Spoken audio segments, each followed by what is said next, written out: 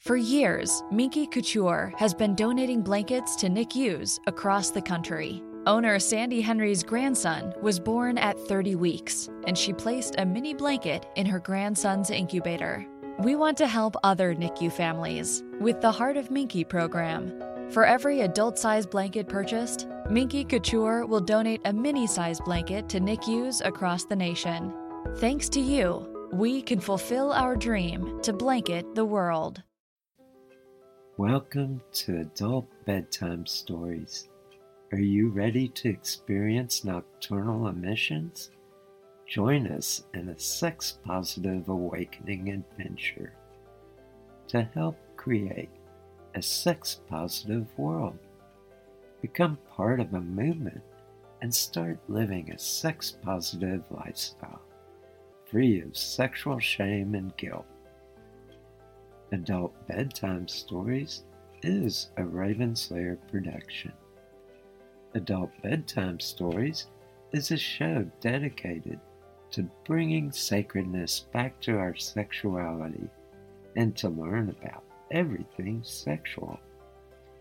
Allow the beautiful, sexy creature within you to emerge.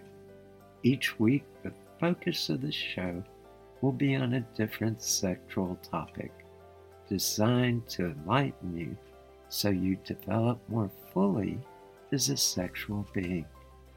This is a sex education that you didn't receive in high school, but should have. Imagine for a moment that we could change the world and live a sex-positive lifestyle. In our sex-negative world, the process of socialization teaches us to feel shame and guilt around sex. By adopting a new set of attitudes and values around sex, we can view sex with a new understanding, which is accompanied with positive emotions and the attitude that sex is a sacred act. I am Ladyboy Gigi, a sex expert, a life coach, and a sacred harlot. My life vision is to create a sex-positive world through adult education and BDSM performance art.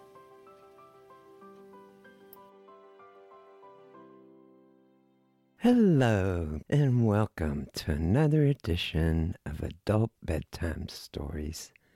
I am Ladyboy Gigi, and tonight's topic, we're going to be talking about body modification.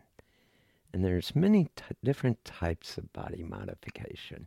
Everything from foreskin restoration to breast enlargement to penis enlargement, even clitoral enlargement.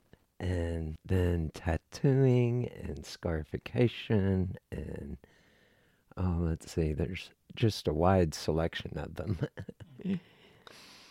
And I've been working on, I've already restored my foreskin, and I did a whole show on foreskin restoration a while back, which was very detailed on the process, how to, and everything. But I got to thinking it might be good to do a show on body modification in general. And it can really be amazing to have that self-empowerment to be able to change our bodies in the ways that we want. And I know that lately I've been working on breast development, enlarging my breasts, because as a hermaphrodite that was put on male hormones, I have breasts that look rather male. I want to be what I was born to be, a hermaphrodite, a ladyboy. And so I've been working on it, and it's a slow process. And I've been working on it maybe 5, 6, 7 months now, I guess. Not real long. But I'm already starting to show some enlargement in my breast. Mm-hmm. I can tell you, it's just feels so good to be able to have control over my body And there's basically several methods you can use. Oftentimes they'll work together, sometimes, and I find working with them in conjunction really helps. Like when I restored my foreskin, there was a physical component where I was stretching the skin using medical tape, and then there was a mental component where I was using creative visualization and meditation to help the process along. And I find when you combine both, when you can, it really accelerates the progress. If you just do the physical, doesn't occur as fast. But any thoughts?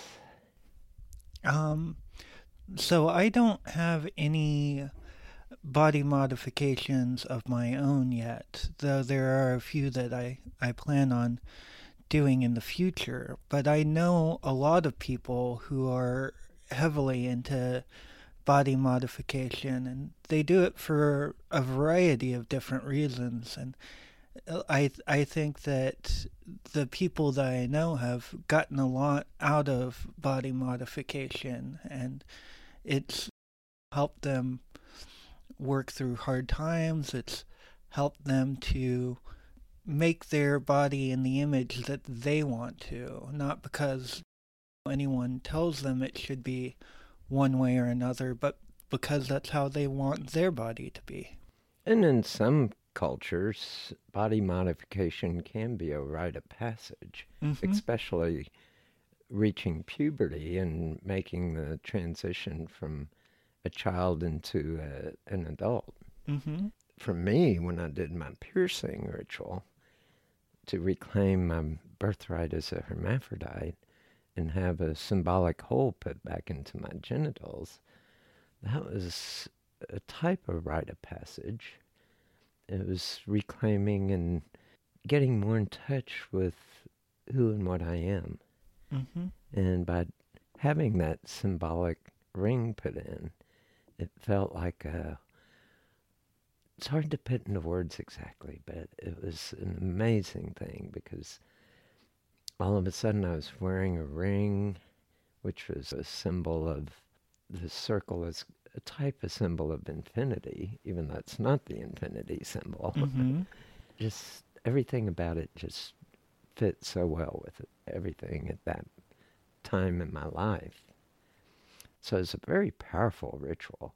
Body modifications, some of them can be done as part of a ritual, and some of them are a little longer, like breast enlargement or enlarging a part of your body that you want to enlarge. I know a lot of gay men get into penis enlargement. There's several different methods. A lot do the pumping, penis pumping, and then there's, I forget how to pronounce it, it's jilking or... Gilking, maybe? Gilking, yeah. It's basically stretching the penis and forcing blood up into the penis under pressure to help the cells grow bigger. From what I've heard, with both the gilking and the pumping, you do need to do it kind of slowly. And, and not overdo it, because you can make it harder to get an erection if you go too fast. That, and with any type of body modification, you want to understand what you're doing and understand the safety issues. You don't want to jump into something and just go wild with it. But it can be such an empowering thing. I know that adolescent-sized breasts now, they're starting to emerge, and it's just feels so good to... I put on a shirt I hadn't worn. That's a rather tight shirt the other night, and it was like, wow, I'm really filling out this shirt, baby. And it felt so good to have that growth, even though it's not real noticeable yet visually. It's certainly noticeable when I wore that tight shirt. And I think you've even noticed a difference. Oh yeah, I definitely have. Even since you first pointed out your growth to me the first time, like I had realized that you had grown your breasts at that point, but now it's much more pronounced. Oh, yeah. So I am making progress, and one of the tools I use is self-hypnosis. And that can be a very powerful tool, going into a trance and visualizing the shape and size, the ideal breast, or if you're doing other body parts, the ideal size and shape you want, and seeing it in your mind's eye. Mm-hmm. Now, when I did my foreskin restoration, Mm-hmm. it helped me to get, I got some magazines called Uncut Magazine and cut out a bunch of different pictures of guys that had never been circumcised and used that as my kind of dream board. Mm-hmm. And it was very inspirational. It gave me a barometer, in a sense, Mm-hmm. a way to kind of see the progress I wanted to go to. Gave me a goal to reach. And that can be very empowering. I mean, it took me a year and a half to fully restore my foreskin, and now people can't even tell that I was ever circumcised. Mm-hmm.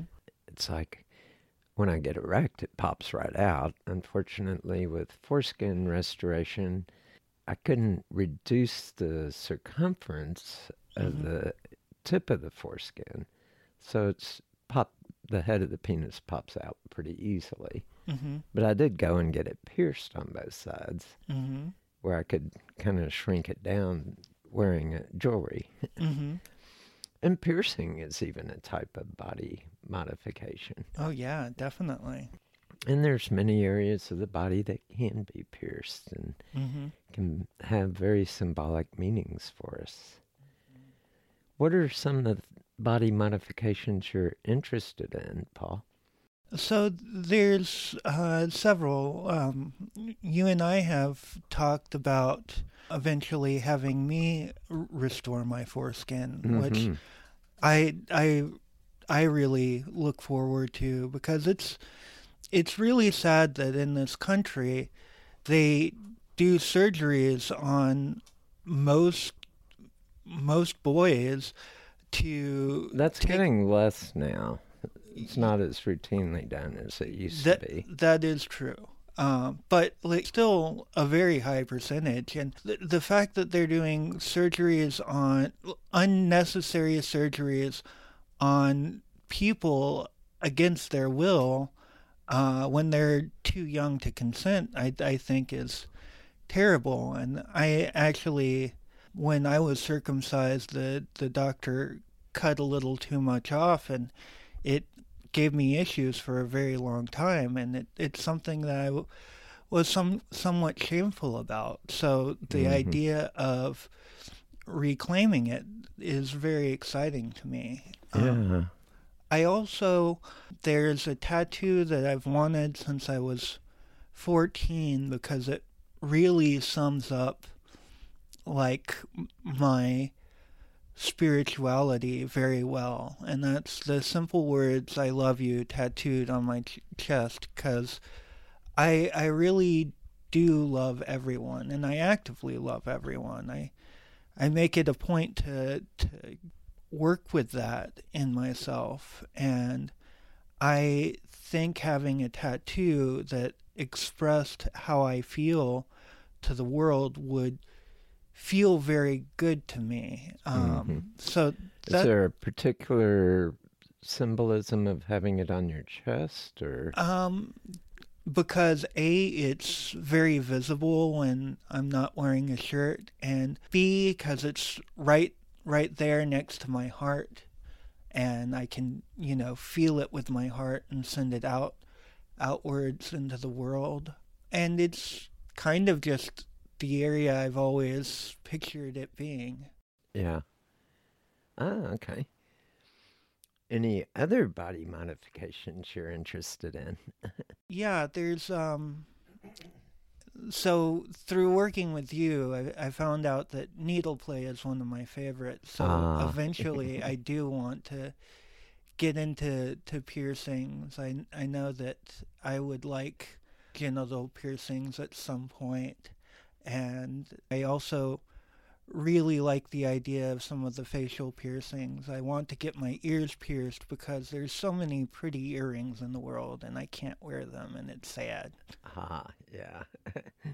I need to re-pierce my ears. I've had them pierced for a long time. Then one of them got slightly, it wasn't infected, but it got, when I was putting an earring in, it kind of opened it up.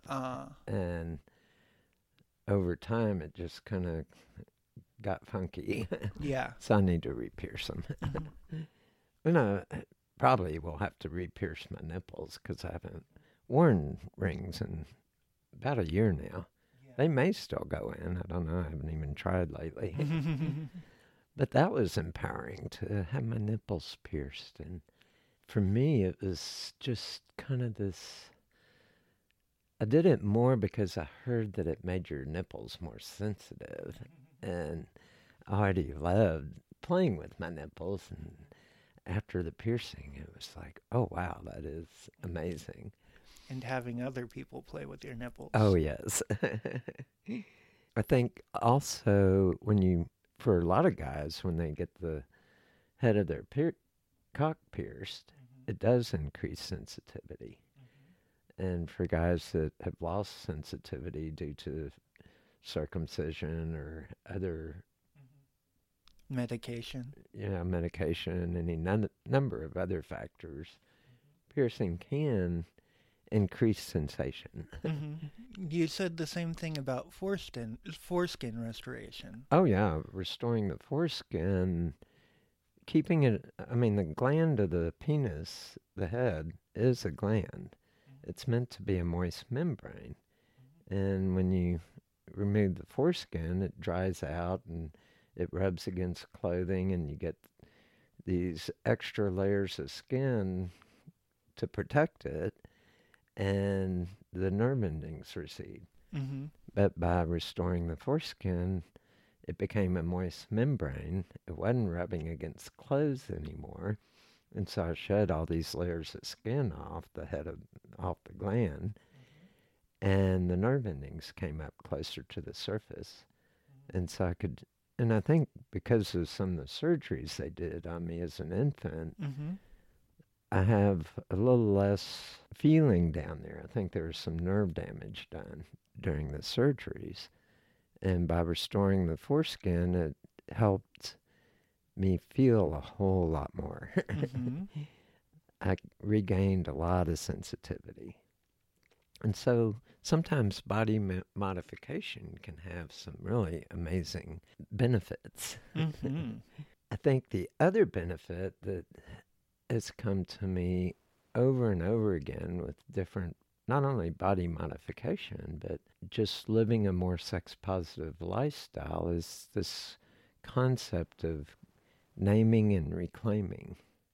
Yeah. It's like something was done to me or something was against my wishes, and by naming it and reclaiming it, because we don't often talk about foreskins in our culture. Yeah. And by reclaiming it and naming it, I became empowered at a much deeper level than just the physical. And it's a little hard to put into words. And once I finished restoring it, it just felt so empowering to walk around naked at pagan festivals and clothing optional events and have this kind of sense of restoring the male mystery. All of a sudden, I'm not just all out there. There's now a hidden part of me. Yeah. And the foreskin, and this is how I felt about it, it kind of restored that mysterious part of the male member. And we talked a lot at pagan gatherings about the feminine mysteries and how females are so mysterious. And in a way, by restoring my foreskin, I reclaimed the male mysteries in myself. And that was very empowering. And it also felt good when I could be with a lover and things would get going a little bit, and all of a sudden I'd pull back the foreskin and reveal the hidden parts inside. And it's just, it may sound kind of simple, but it was very profound at a certain level. Oh, yeah. And that's one of the things about body modification is it means what it means to you. Mm-hmm. It's one of the things about body modification. It's so personal. People get tattoos and scarification and piercings and, you know. And I'd like to talk about one of the really empowering parts for women that are, I know a lot of trans female to males, and one of the things that comes up for them is there's not really a good surgery to have a cock again. Yeah. I mean, they can have an artificial one made, but there's a lot of men that go through this process don't want to go through that. It's very invasive surgery, and it doesn't really function as well as the real thing. And so one of the other techniques that can be used is start working on clitoral enlargement. You can enlarge the clitoris up to about, it makes a nice small penis. You can enlarge it to 3 to 4 inches long, which makes a nice size. And I've known through Aphrodite's temple and through some of the correspondence I get through email that there's a lot of female to males that are experiencing this kind of gender dysphoria of, oh, I want a penis. And then I mentioned, well, have you ever looked into clitoral enlargement? This could be a possible solution for you that's not so, in fact, it's totally non-invasive to the body. You're just slowly stretching it over time and doing the creative visualizations and possibly some self-hypnosis, and as well as the pumping. Yeah.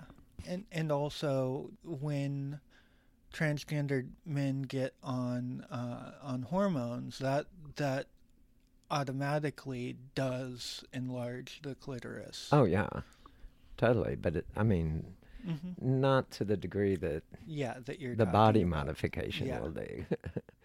Just like when males to female get on hormones, their breasts will grow a little bit, but usually they'll like to go and get breast implants to give them the really full.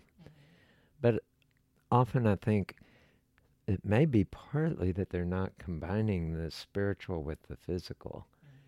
I can tell you from my experience, when you start using trance and self-hypnosis and creative visualization, the mind is very powerful. And by giving hypnotic suggestions, you can oftentimes obtain results you wouldn't even think possible. I know I have. I mean, while it took me 1.5 years to restore my foreskin, it went pretty well. And it was about, I would say, 3/4 restored in 6 months. Yeah. And it was a slow stretching the rest of the way that took so long. And I owe a lot of that just due to the creative visualizations, my dream board, having the visual image, and putting my mind at work on it.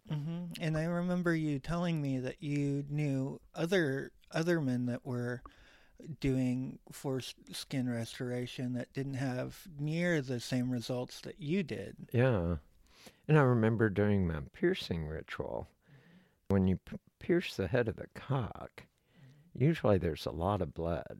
But I did it during a trance, while in trance, as part of a pagan ritual.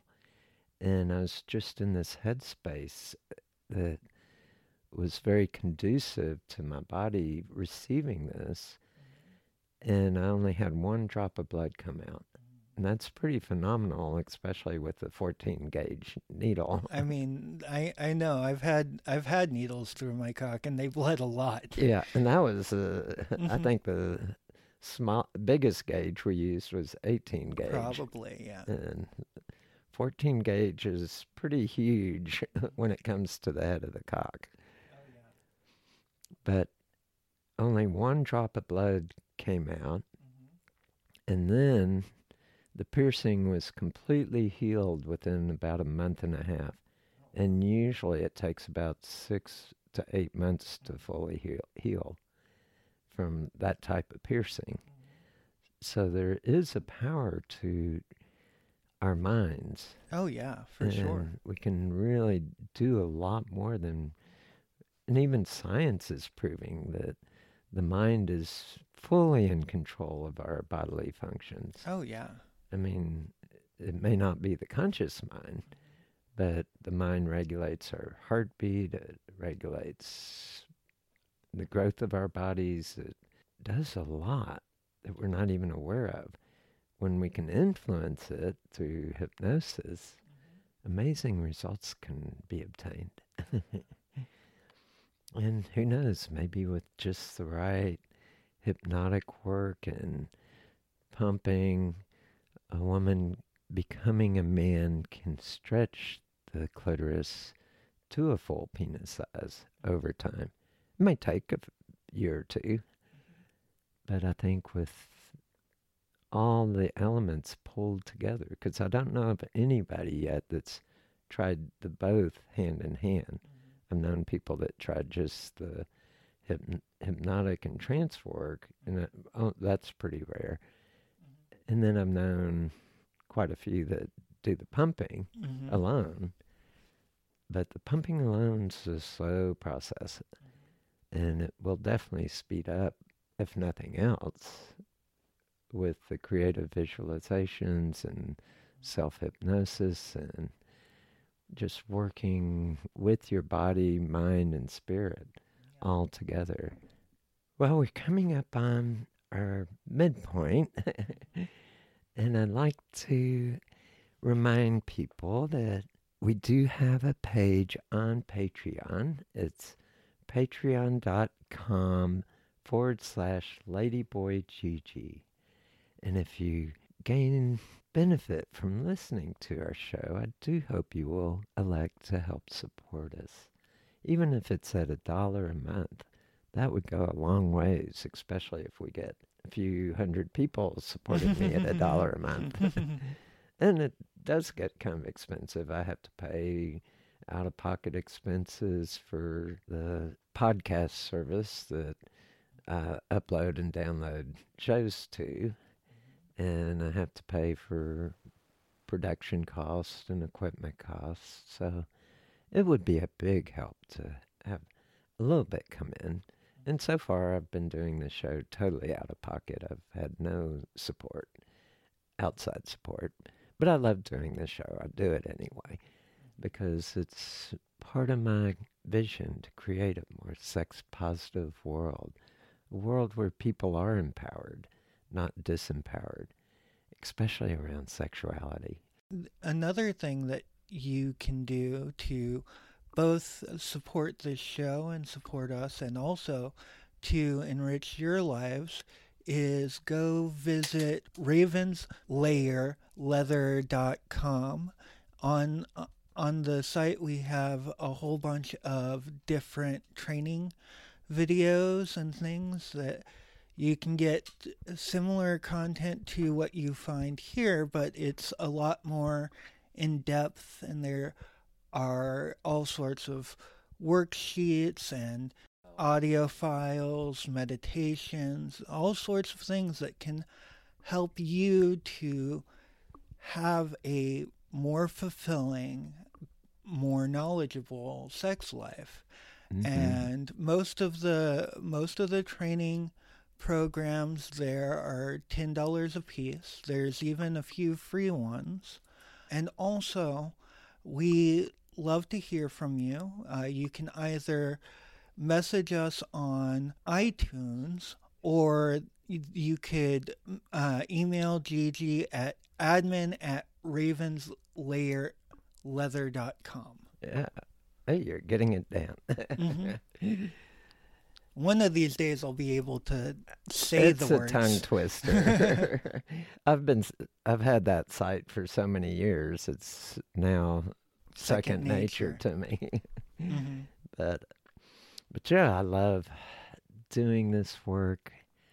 And back when I was on KPFT, part of what really inspired me so much was the number of people that really got a lot out of the show. In fact, at the last Pagan Festival, one of the guys in Rainbow Camp divulged to me that he used to listen to me as a teenager on After Hours, and it was because of that, my voice in the night, talking about sexuality and bisexuality and all the things about the gay community and the whole gamut of human sexual expression, that he was able to get a clearer path to live his life sexually free and be more sexually expressive.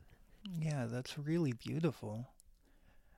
And I know that it's hard for people to kind of open up about this stuff, but I know one of the things we've talked about in the past is how nice it would be if we were able to form a community around us where we had discussions going on and things like that. And that's something that... And I am considering putting together a membership site around sex positive living. Yeah. And create an environment that's safe for us to talk about anything sexual that we want to bring up, because I don't see any topic in sexuality as inherently bad. Mm-hmm. In fact, most topics I consider more on the sacred side. Yeah. Another thing that you can do either through email or through sending us a comment on iTunes is suggest future topics that you would like to hear about. Oh, yeah. I mean, I've brainstormed before I even started this show, probably several hundred different topics that we could cover. And when I kind of get lost in day-to-day life and I think, well, what do I want to do the next podcast on? And just pull up that list and go down it and go, okay, we'll try this one. So it's kind of good process to kind of explore different topics that most people wouldn't ever dream of talking about. And who knows, maybe you have some burning topic that you think, oh, nobody would want to hear about this. You might be surprised. Yeah. There might be a whole lot of people out there that have been just too ashamed or too fearful to ask about. And by stepping up and asking, it may open a whole new door for a lot of people out there. Mm-hmm. Yeah. So many people have shame wrapped around anything related to sex, and especially related to kink or paraphilias that most people find either confusing or downright objectionable. And I think, to bring us back to our topic today, that's one of the things that body modification can help with, because I feel like when you do something to your body, maybe not everyone will know what it means, but you will know what it means. Oh, yeah. And I think I'd like to get back to that sense of rite of passage. Often in rites of passage, we do a marking or a symbol that's semi or even permanent to bear witness to that fact. And so for me, just when I'm naked and my cock is in its flaccid state and it's covered with my foreskin, it reminds me of where I've come from and how much power I have to be able to change my body and reclaim something that was really stolen from me. I do want to tell a story about this. Actually went to a gay doctor and told him, this was when I was first looking into foreskin restoration, and I studied a lot on it, and I said, even took the book I had and said, there's a little surgery that can be done after I've restored it. It's clipping a little bit to reduce the circumference. Would you know of anybody, or would you be willing to do that procedure for me? And he turned and looked at me and he said, that's just unnatural. And I turned and looked at him and said, so is circumcision. I'm trying to restore something that is natural that doctors took away from me. Yeah. And I mean, as humans, we do all sorts of unnatural things. It is not, quote unquote, natural to build a house and live indoors. It is not natural to use electricity. It's not natural to drive a car, but we do those things. Mm-hmm.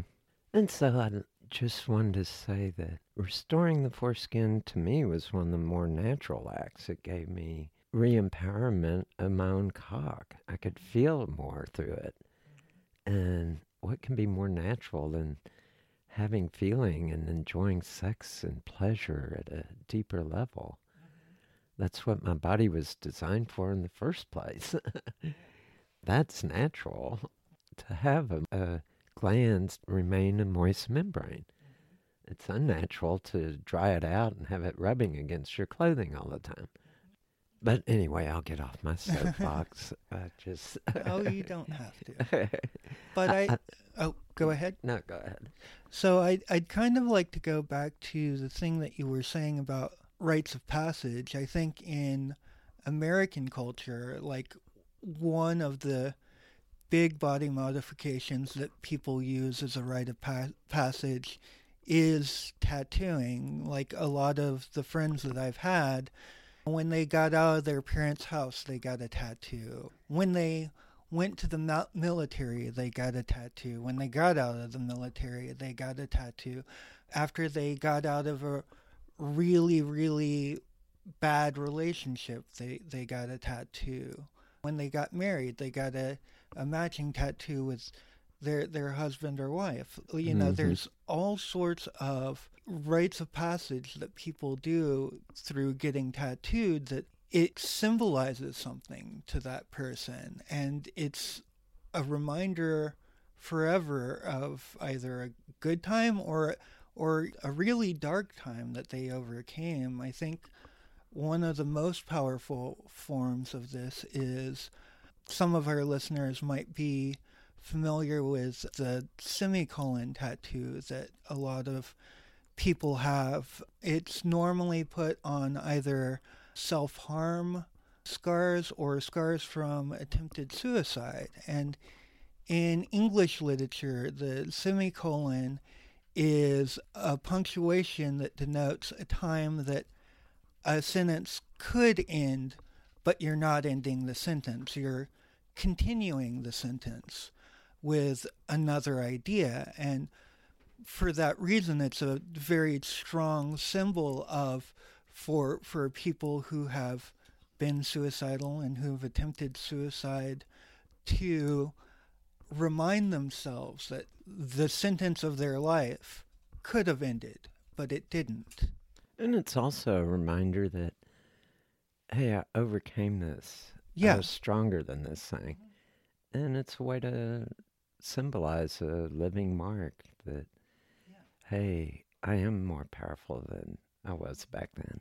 Yeah, and it's a way to, because for a lot of people, when they look at their scars, it's really painful and it makes them hurt. But when they see the semicolon as an intentional decision that they made to put on their body, that's an empowering thing. Mm-hmm. And when those people are having hard times again, and it's not uncommon for people who go through suicidal ideation or who have attempted suicide to continue to have those hard feelings from time to time. So when you're feeling that feeling, you can just look down at your tattoo and remember that those are ghosts of the past. It doesn't have to rule you anymore. Yeah.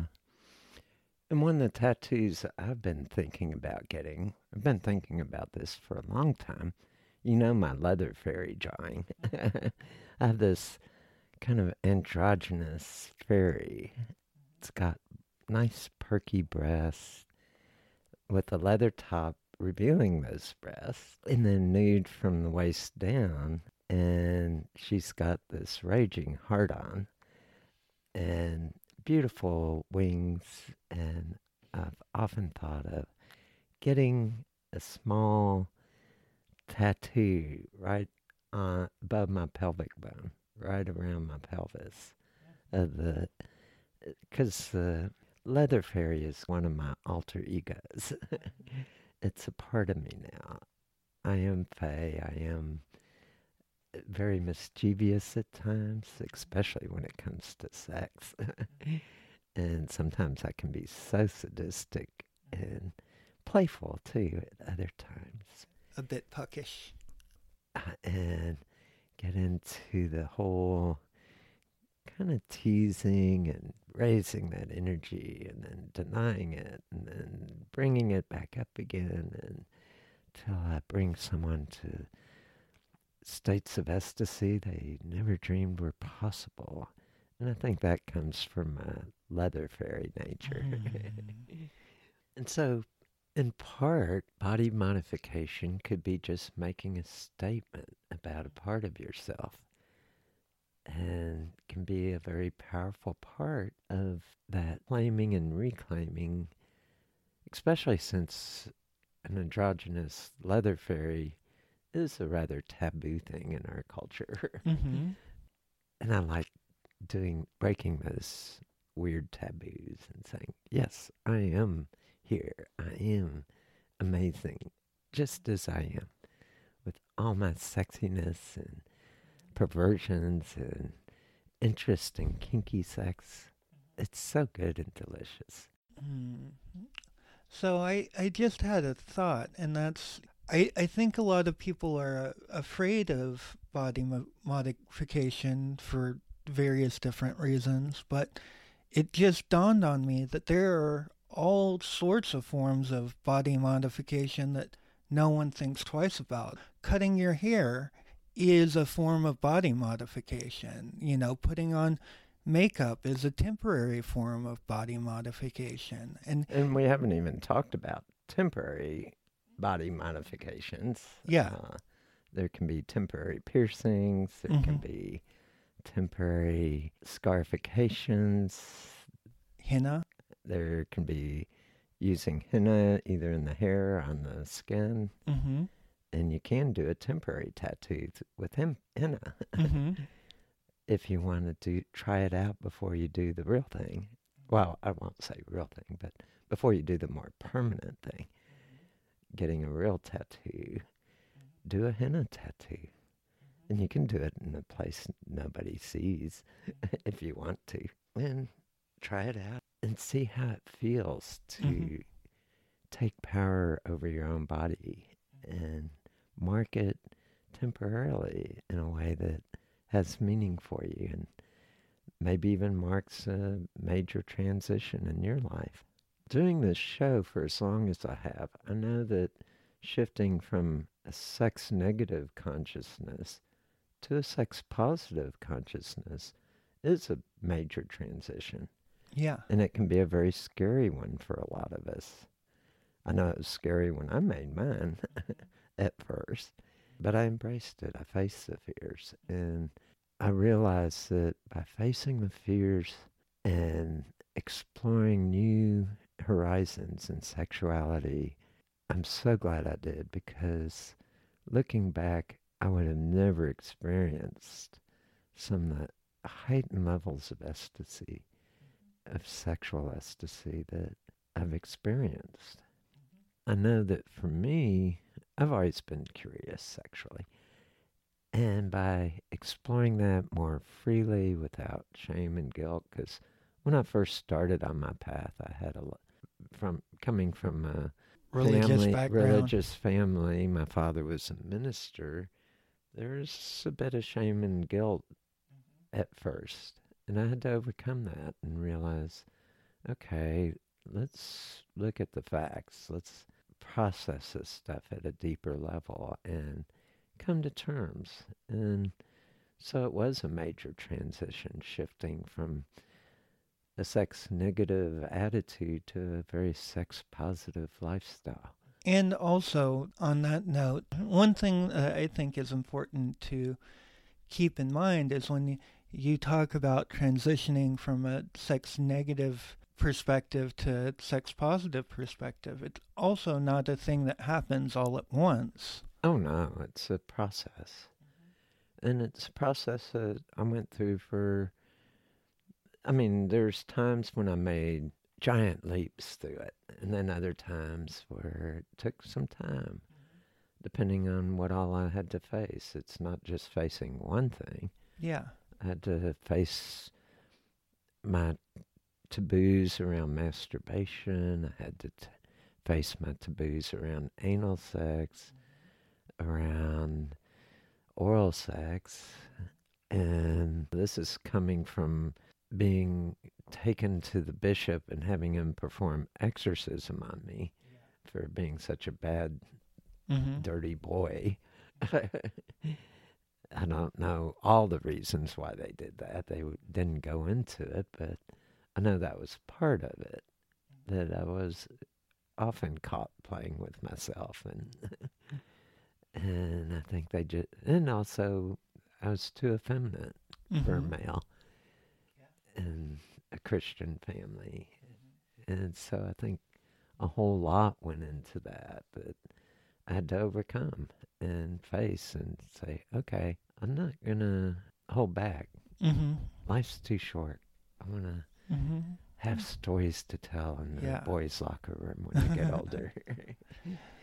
Plus, I think for a lot of people, there is also a transition between feeling comfortable about your sexuality and your sexual body and being sex positive when you are amongst like-minded people, and then there's a whole different time when you start feeling comfortable with all of that within yourself. And I think part of it too, I remember the first time I had sex with a girlfriend on a swing set. And it's like 3 a.m. The park was deserted. And I was wearing shorts and she was wearing a very short skirt. And after we were done, I thought, ooh, what if someone had seen us? You know, all those fears kind of started rolling in. And I thought, oh, we could have been arrested or any number of things. And then I realized, no, nothing was showing. Looked like she was sitting in my lap and we were swinging, except we were just making a lot more amazing sounds. But that could have been mistaken from just those tingly feelings you get from swinging anyway. But combining that with intercourse, oh, wow. It took me to new heights. And it was letting that inner child come out.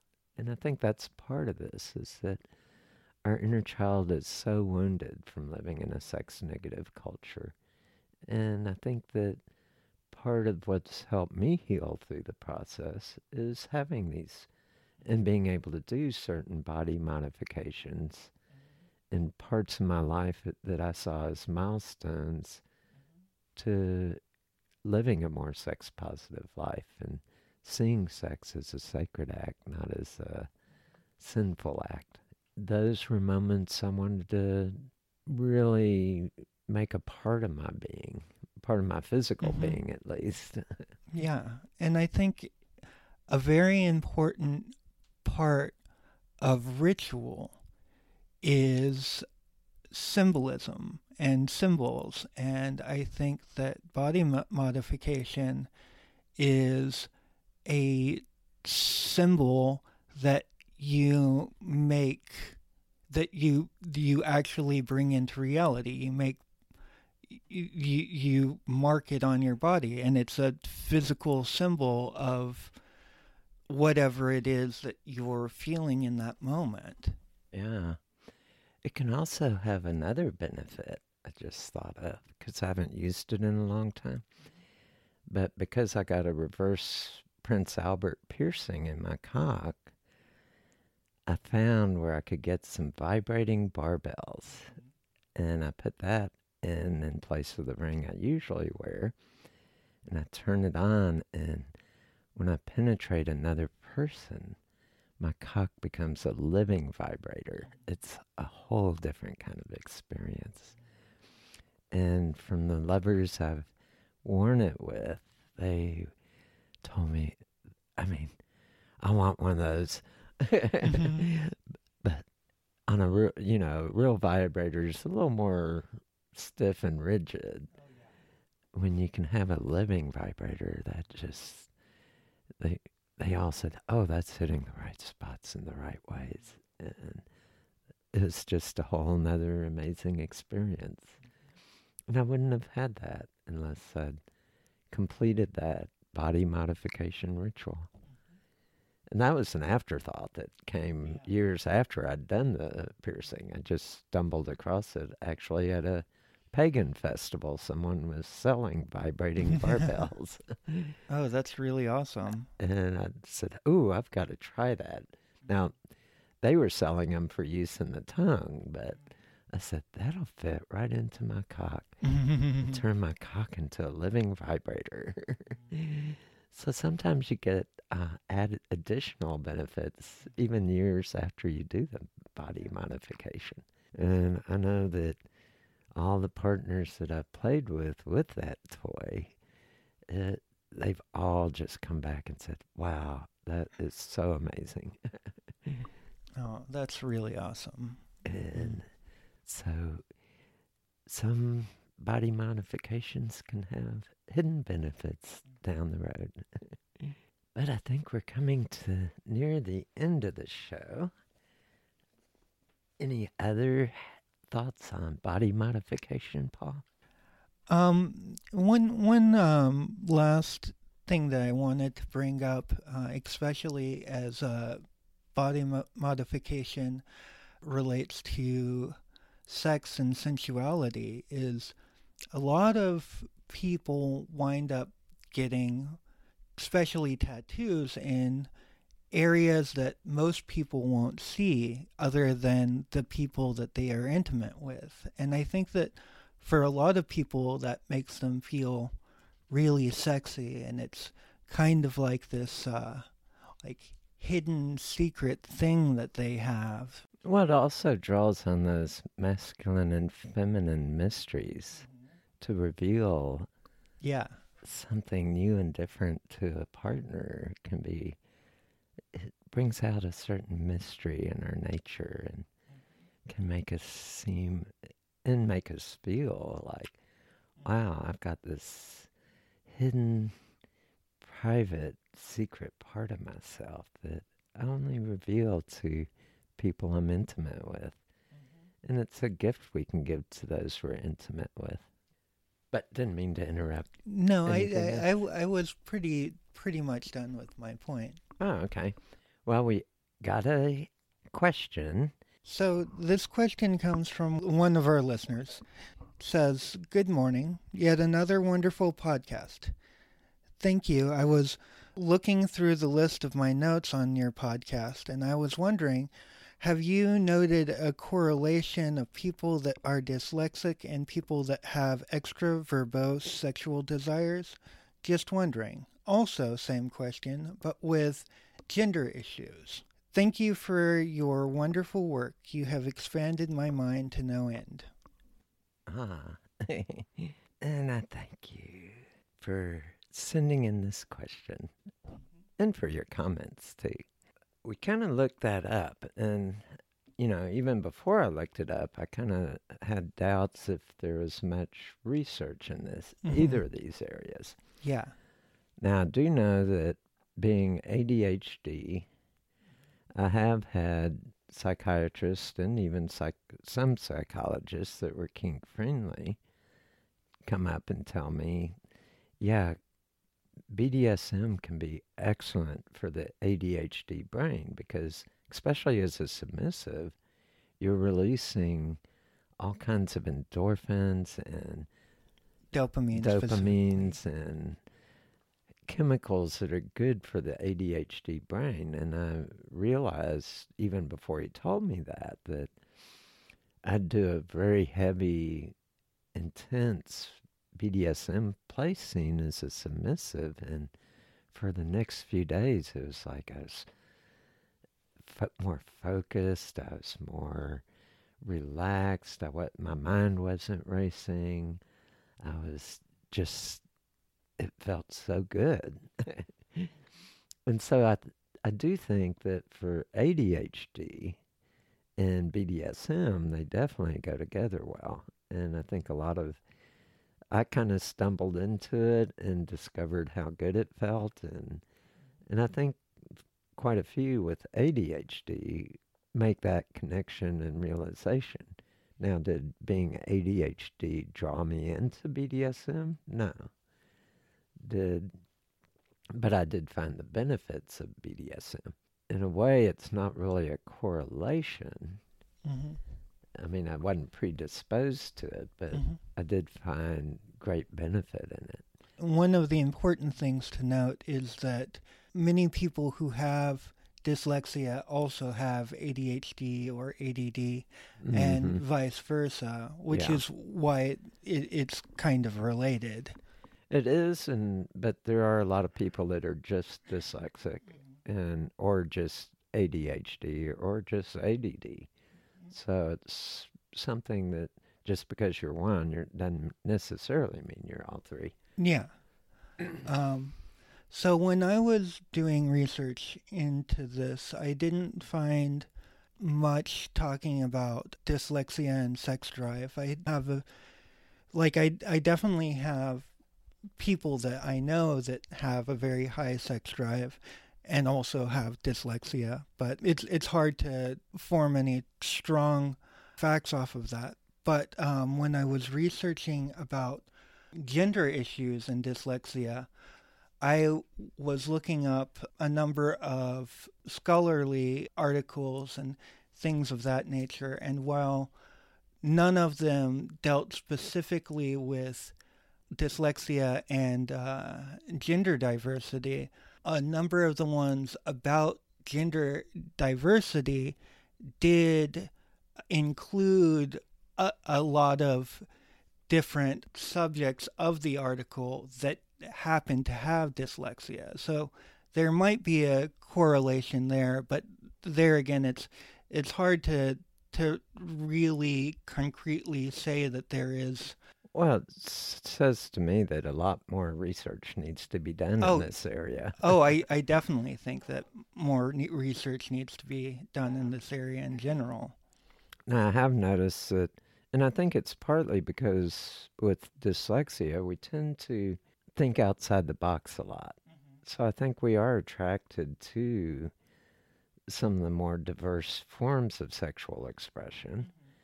And I think also with transgender, already transgender is thinking outside the box a little bit. So I think that too kind of lends to opening that doorway, so to speak. I definitely agree.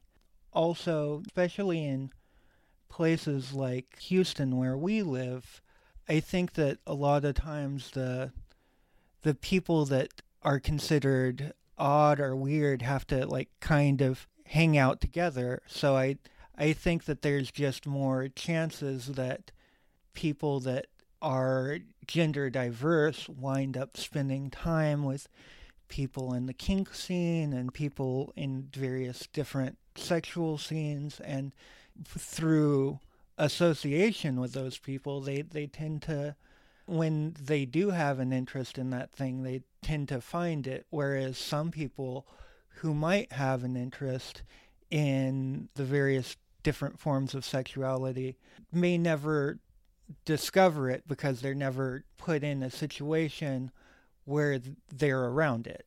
Yeah.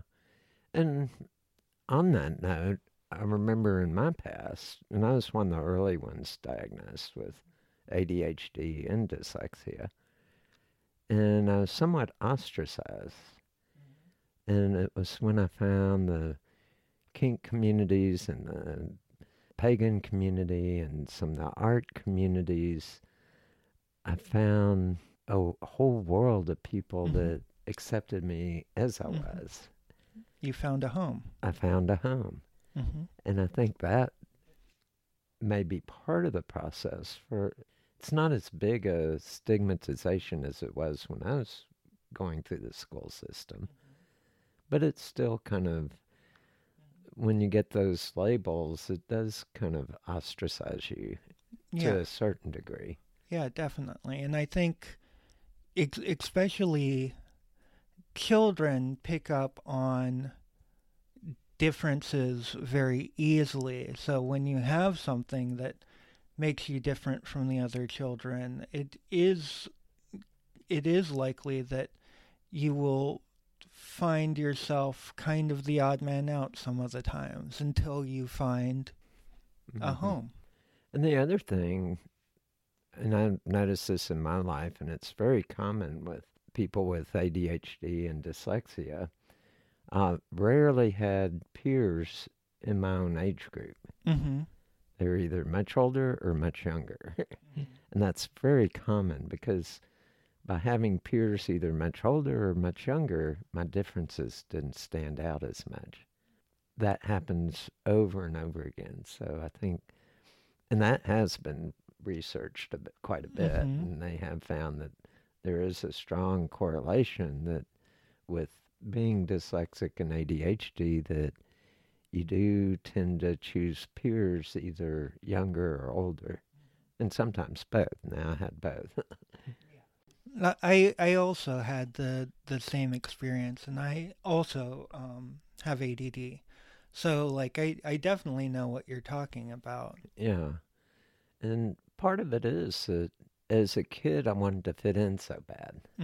And by the end of high school, well, junior high especially was a nightmare. I had no friends.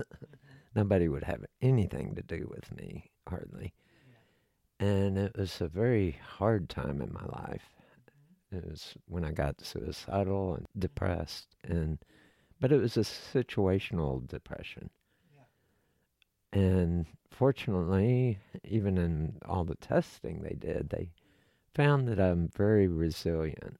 I bounce back from the hard times quite easily once the bad pressure's off me.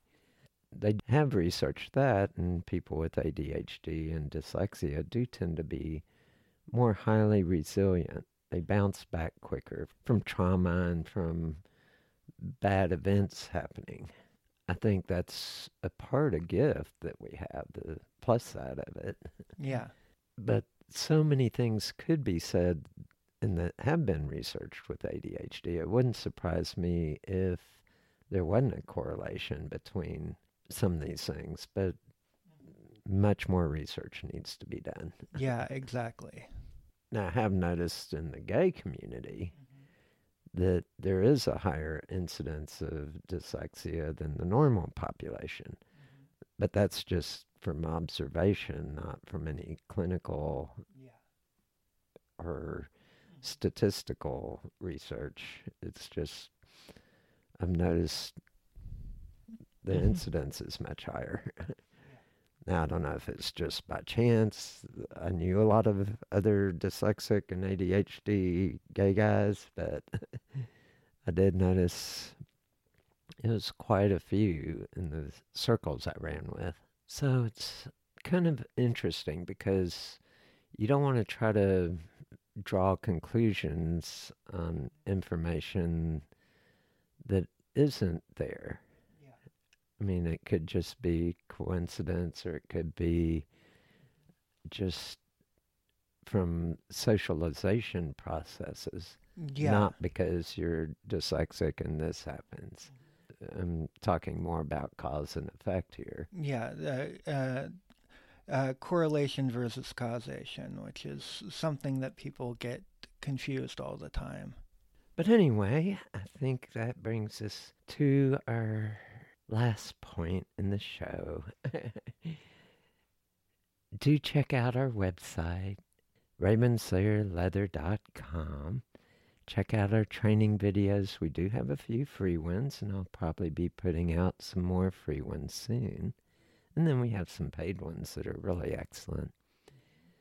And be sure to just check it out. And if you see something that really inspires you, make a purchase.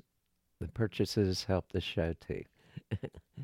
I'm not just asking for freebie handouts, donations. I would very much like to make some sales of some of the videos. That would help the show too.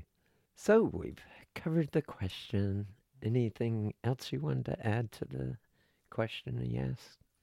I think that our conclusion was pretty much right, is that it's just something that needs to be researched. And unfortunately, a lot of important research like this deals with subjects that people find taboo, and unfortunately it's not something that anyone can profit off of, so there's not a lot of... I'm glad you brought that up, because I was reading an article the other day about research and how a few pioneers were doing some research on BDSM, and they were kind of ostracized from the scientific community because they found the positive side, and they were supposed to find it to be bad and negative. And so sometimes taboo can even contaminate pure research. Even though they had blinds and double blinds doing this testing, and they weren't even expecting a positive outcome. It was kind of renounced by the scientific community just based on bias and that, BDSM can't be a good thing. So there is personal bias that gets in the way of pure research sometimes. Always take research with a bit of a grain of salt. Just because it's been researched doesn't necessarily mean it's not without certain biases. In fact, New York Times a few years ago ran an article showing a study that proved bisexuality didn't exist. And the research was totally flawed.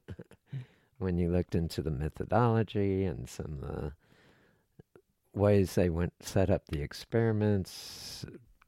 Yeah. One important thing for research is to take a look and see who funded the study, because a lot of times that can tell you what kind of bias they were expecting from the study. Mm-hmm. And not all research is influenced by bias, but especially when you get into sexuality and some of the darker forms of sexuality, often bias will creep in. So be careful of sexual research. Take it with a grain of salt and really dig deep to see, is this really a study that's been done with good controls, with good methodology, with good backing, without being influenced? Did they use blinds and double blinds? Which is not to say don't do the research. Yeah. Just be aware as you're doing your research. Well, I'm talking about just looking at research. Take it with a grain of salt. Oh, yeah. Check it out thoroughly. Just because you see a research project that says bisexuality doesn't exist doesn't mean that's true. Dig a little deeper, because some of the research out there is utterly false. I mean, John Money was a great example of that. He proved that a boy could be turned into a girl and nurtured as a girl and live happily ever after as a girl, and the research was totally flawed. And that happened because of a botched circumcision. They were using an electrical method. Oh, yeah. And it just fried his entire penis off. And so they turned him into a girl. And then John Money came in and started studying it and doing research on it and said, oh, this has been such a success. We've got this beautiful little girl. And the reason it was so important was because the person that had the botched circumcision had an identical twin brother. And with identical twins, that gave them a good control. And it turned out all through the thing, and I think they nicknamed her Joan. I forget for sure, but I think it was Joan. She always rejected the feminization process and hated having the surgeries done, and became even suicidal and extremely dysphoric. Yeah, I believe it. But to this day, it's beginning to come out that John Money had flawed research, but for a long time it was accepted as proof. Yeah. So I think that says a lot about, we know our gender. We know who and what we are deep inside. Oh, yeah. No matter what the circumstances. I knew I wasn't a male or a female at a very young age. I knew I was something different. I didn't know what. Didn't have the words back then. But I knew. So I do want to say, be careful with research. It's not always ironclad. Yeah. Look at the methodology. Look at how the research was conducted, and are there biases in the research? Don't just take it because it's scientific research. Question it. Just as I always question my mind talk. Is it true? Is this really right? And explore it and find out. And you'll come to the terms with it that you need to come to that is right for you. And on that note, have a wonderful night. Enjoy those nocturnal emissions. Good night. I find it interesting that adults in our culture are not provided with informative sexual education. Even married couples don't have access to an adequate sexual education and how to pleasure each other. It's assumed that somehow we will instinctively know all that we need to know about sex. I don't know how you feel about this, but I think there's a better method. I would like to invite you to join me in developing a sex-positive lifestyle with freedom of sexual expression between consenting adults. Join us each week to learn everything sexual. Add your comments about the show and any suggestions you have for future show topics. We would love to hear from you. Be sure to subscribe to the show so you won't miss any episodes. This concludes this edition of Adult Bedtime Stories. Are you ready to experience nocturnal emissions? Sex is the final frontier, so explore everything sexual. For years, Minky Couture has been donating blankets to NICUs across the country. Owner Sandy Henry's grandson was born at 30 weeks, and she placed a mini blanket in her grandson's incubator. We want to help other NICU families with the Heart of Minky program. For every adult-sized blanket purchased, Minky Couture will donate a mini-sized blanket to NICUs across the nation. Thanks to you, we can fulfill our dream to blanket the world. It's time to get your checking account to zero with free checking from PenFed. That's zero ATM fees, zero balance requirements, and zero time spent waiting for your paycheck to direct deposit because you can receive it up to 2 days early. Open your account with just $25 and see how big zero can be. Apply online today at PenFed.org/free checking. Early direct deposit eligibility may vary between pay periods and timing of payers' funding. To receive any advertised product, you must become a member of PenFed, insured by NCUA.